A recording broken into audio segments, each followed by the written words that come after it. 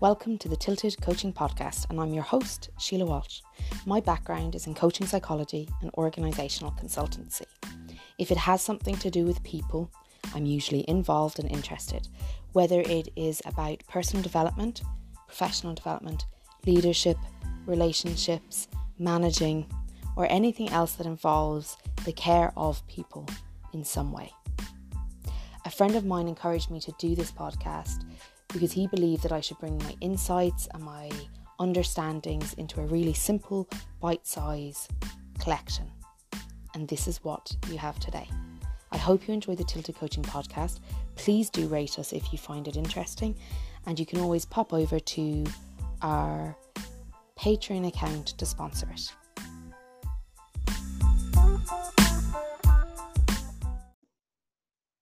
Welcome to the Tilted Podcast. Today, I'm speaking with Tina Toomey, psychotherapist and facilitator with loads of experience behind her around the feeling of not being good enough and what her experiences of it, both personally and professionally, and what she does around that helps herself and helps others, and how we might be able to benefit from it.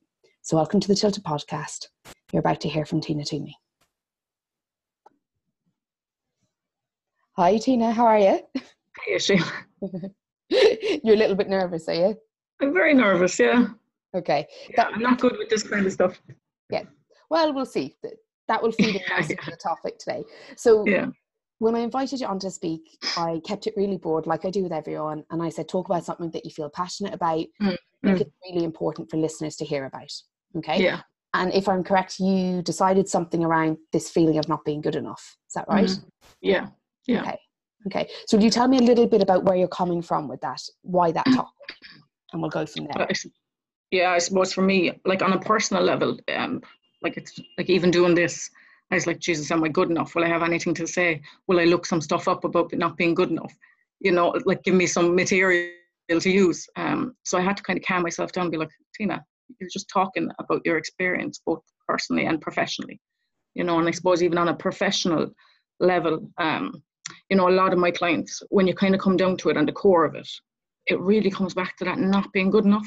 You know, it really, really does, which kind of, for me, when I'm sitting with somebody, it touches off my own stuff as well, because that's something I have struggled with probably my whole life. And then to sit opposite somebody and to see that struggle is so real for a lot of people, you know, in different variations and in different areas maybe, but really when you boil it down, there is that kind of undercurrent of not feeling good enough, you know, not enough. So I suppose that's why for me it's really kind of at the forefront of my mind, and you know, again, like both personally and professionally, really. And when you say that feeling you're not good enough, can you give me some examples of what that might look like? So in case somebody doesn't resonate naturally with that term, how would that show up in our lives? How would you know that that's what's happening for you?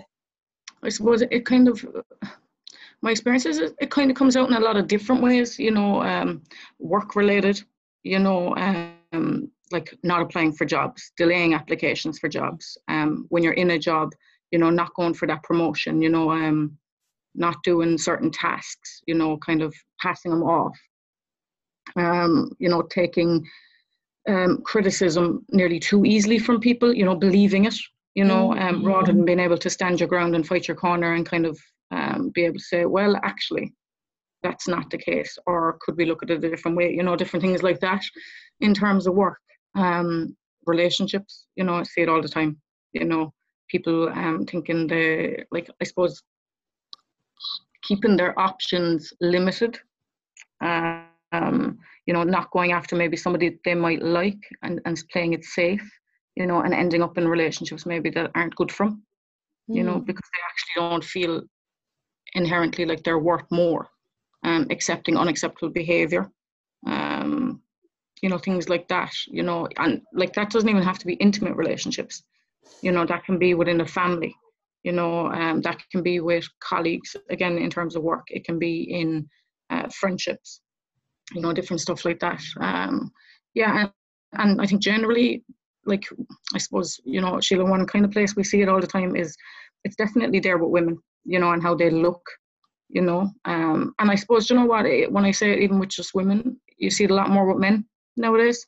You know, I suppose there's this big emphasis on how we look you know, whether that's in fitness, what size we are, you know, and even that's something, and I'm relatively small, but that's something I can struggle with, you know, that I don't have that perfect shape, you know, that I've got a couple of little edges on me, you know, little love handles or stuff like that, you know. Yeah, but I think as a society, we actually struggle with that actual going around with not good enough. We're always on that next piece to how can I improve myself, and not necessarily in a healthy way. Yeah, and it does. I suppose what I'm thinking is I'm seeing a lot of it in terms of being channeled through healthy activities. You know, a lot of health kicks actually being about not feeling adequate if we didn't do it. A lot of education. I'm seeing it a lot more now that adult education is so common. People almost looking for courses to be good enough to do what they're already doing. And bringing up, you know, the term imposter syndrome. I'm seeing like that's something that comes up in my work a lot. But people who've already succeeded somehow discounting their success, and you're like, you know. So I suppose, coming from a therapy background, what I'm wondering is, do you have a sense of where that originates from? Because from a coaching perspective, we're looking at how to work with it and how to move forward. But I know that in therapy, there is an importance placed on where it emerged and grew from. Do you have a sense of what that's about, where it's coming from for people? And obviously, in general, you can't talk about individuals.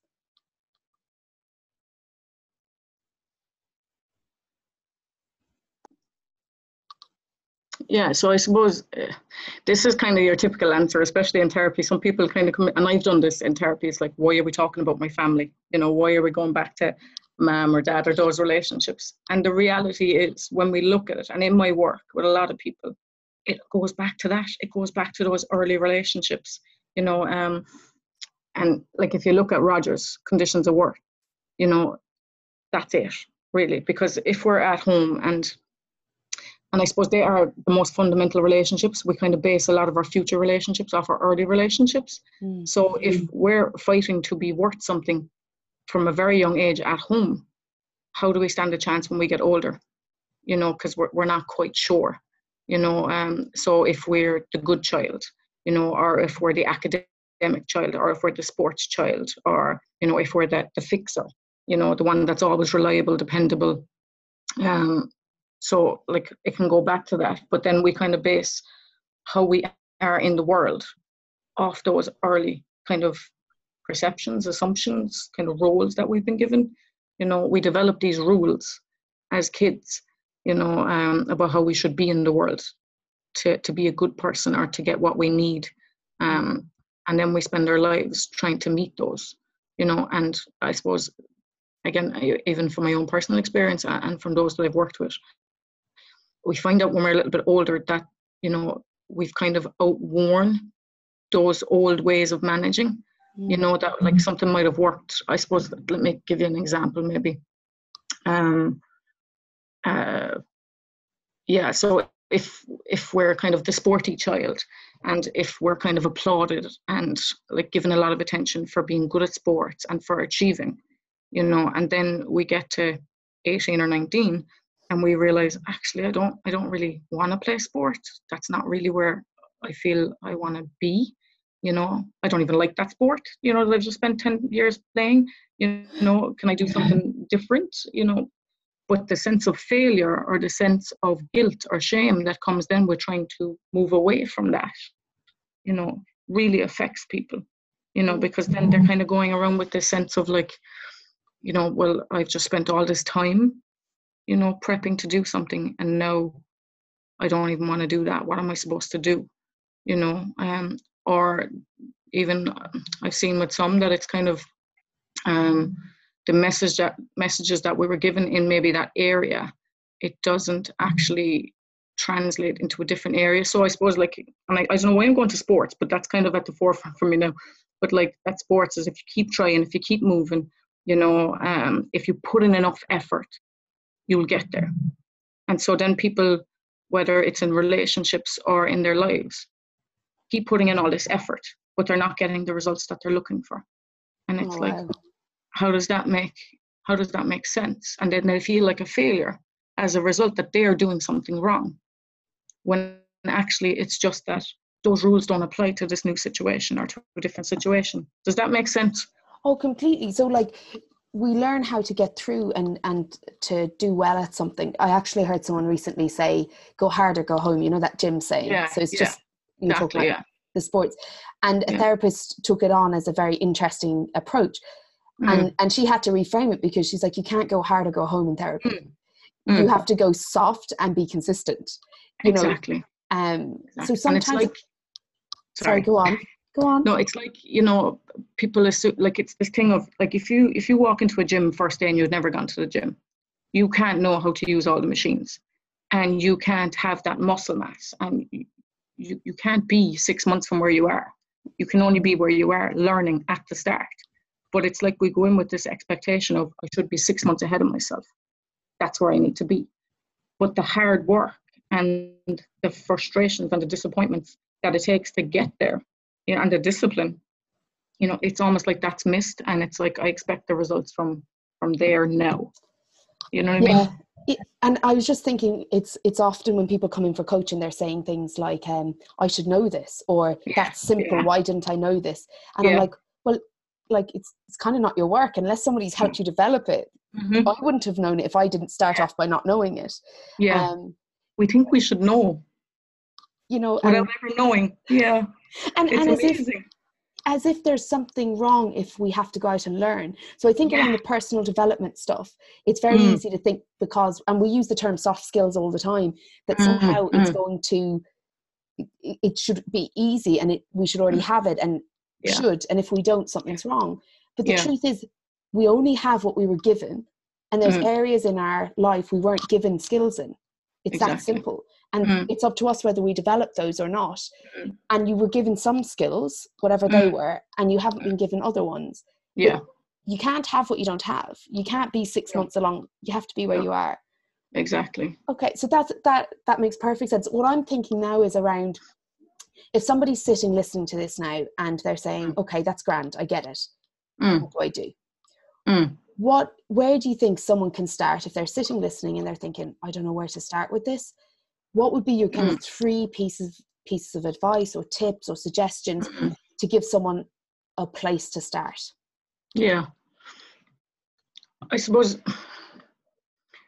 the word compassion is thrown around quite a lot and stuff like that, but I really do believe in having a compassionate approach to yourself with things, and being realistic, you know, and sometimes we need support with that, you know, because we might not automatically be compassionate with ourselves, so we might need another person to mirror compassion back to us. You know, that's what I find a lot with clients, is that when I'm working with somebody, you know, I mention compassion and stuff, and it's thrown around by people, and we're meant to automatically even know what a compassionate approach is. Like, this is another piece. It's like, why can't I be compassionate to myself? But I really think being able to sit with somebody, and sometimes that's a therapist, sometimes that's a coach, you know, sometimes that's a good friend, you know, and being able to talk honestly about where you're at, you know, and being able to get some good feedback around, is that a realistic expectation of yourself, of the situation, you Mm. know, and being able to get maybe some guidance and support around, well, what can I do next? So I suppose a realistic, compassionate approach with support, I if that love can it. be my point. Yeah. Yeah, I Yeah. really think that's the way to go. Yeah. And I think, so realistic, I think, is super important because Mm, often people come to me with goals and it's not that they're unrealistic for them, as in that this mm, person can never achieve it, but maybe they're yeah. not, what they're kind of basing these ideas off Mm, aren't realistic. They're yeah, versions of themselves or their definitely. rules. Yeah. Um, compassionate, you're right. We throw the word around, but we don't necessarily practice it. So I Yeah. really Or hear know that. what it means. Yeah. Yeah, or what it looks like in our personal Yeah. life. Like, what does Definitely. compassion actually look like for me? Mm, Um, mm, and then I love the support one. I suppose I stand over, if you're trying to make any changes that you don't have the skills for, you need to work with yeah. someone who can Yeah. help you develop the skills. Mhm. Whether that's that you talk to, and some friends are great to talk to because they are insightful, and some friends aren't because Yeah. that's not Yeah. their skill, you know. Exactly. Um, but I do think, and I suppose I wouldn't be in this work and you wouldn't be in your work if we didn't believe that professional support was key. Yeah. Um, Exactly. and I suppose from my point of view, I wouldn't be where I am today. And I'm sure Mm, won't be where I'm going to be in 10 years without mm, professional support. Um, definitely. yeah. Definitely. And I think sometimes we're very easy to, as professionals, to kind of say, support networks are really important. But sometimes we have to learn the skills to be able to engage with our networks in that way. Yeah, for sure, yeah. Yeah, so I hear the personal supports, but professional as well. Yeah. And I suppose realizing that it's okay to ask for help. I think in this country in particular, we have a real issue with needing help or support or guidance. Like, it's that thing of we think we should know, or that it's nearly a weakness to ask for help or support, when actually as humanity, we need each other, like mental health is dependent on connection, with each other, so I think, that it's okay to actually seek out support, whether that's professional or, friendships. And I think you're right about that, sometimes we need to make sure that the person that we're going to is the right person for what we need at that time, because sometimes a friend might be in a different place or just have a different kind of value system, and it can nearly come out worse for us in the end. And I think there's something about when we're going for support from friends that we are still making sure that the relationship is reciprocal, because sometimes what can happen is we can get into such a needy place that we are opting out of counselling, we're opting out of coaching, we're opting out of support groups, and we're using friendships. We're not being supported by them, we're actually using them to some degree. So I think that to ensure that we are reciprocal in our friendships when we get support, we need to make sure that we're actually taking responsibility for our needs where they belong. If a professional intervention is needed, friends can't give us that, although friends can give us really good friendships that are nourishing and supportive, and they can't do work with us that a professional can. Even if your friend is a professional, especially if your friend is a professional, because the relationship becomes uneven and it's not reciprocal. And it changes the dynamic automatically, it really does. Okay. So, okay. So Tina, thank you. It was great having you. I'm going to pop your details below in all of the links. I still haven't got the words right for these things. And if anybody wants to get in contact with you, are you happy to have a conversation with them before they work with you or anything like that, just to have a chat? I am, of course. Yeah. Okay. No problem. So, brilliant. So I'll pop in your LinkedIn details and they can follow up with you directly if anybody has questions. Is that okay? Brilliant. Thanks a million, Tina. Thanks, I appreciate that. Right. Bye-bye. Bye-bye.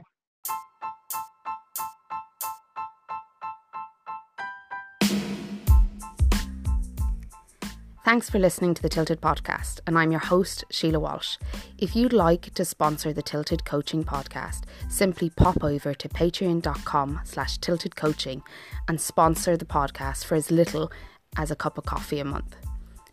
If I didn't say it correctly, pop over to the link in the bio, visit the Patreon page and become a sponsor.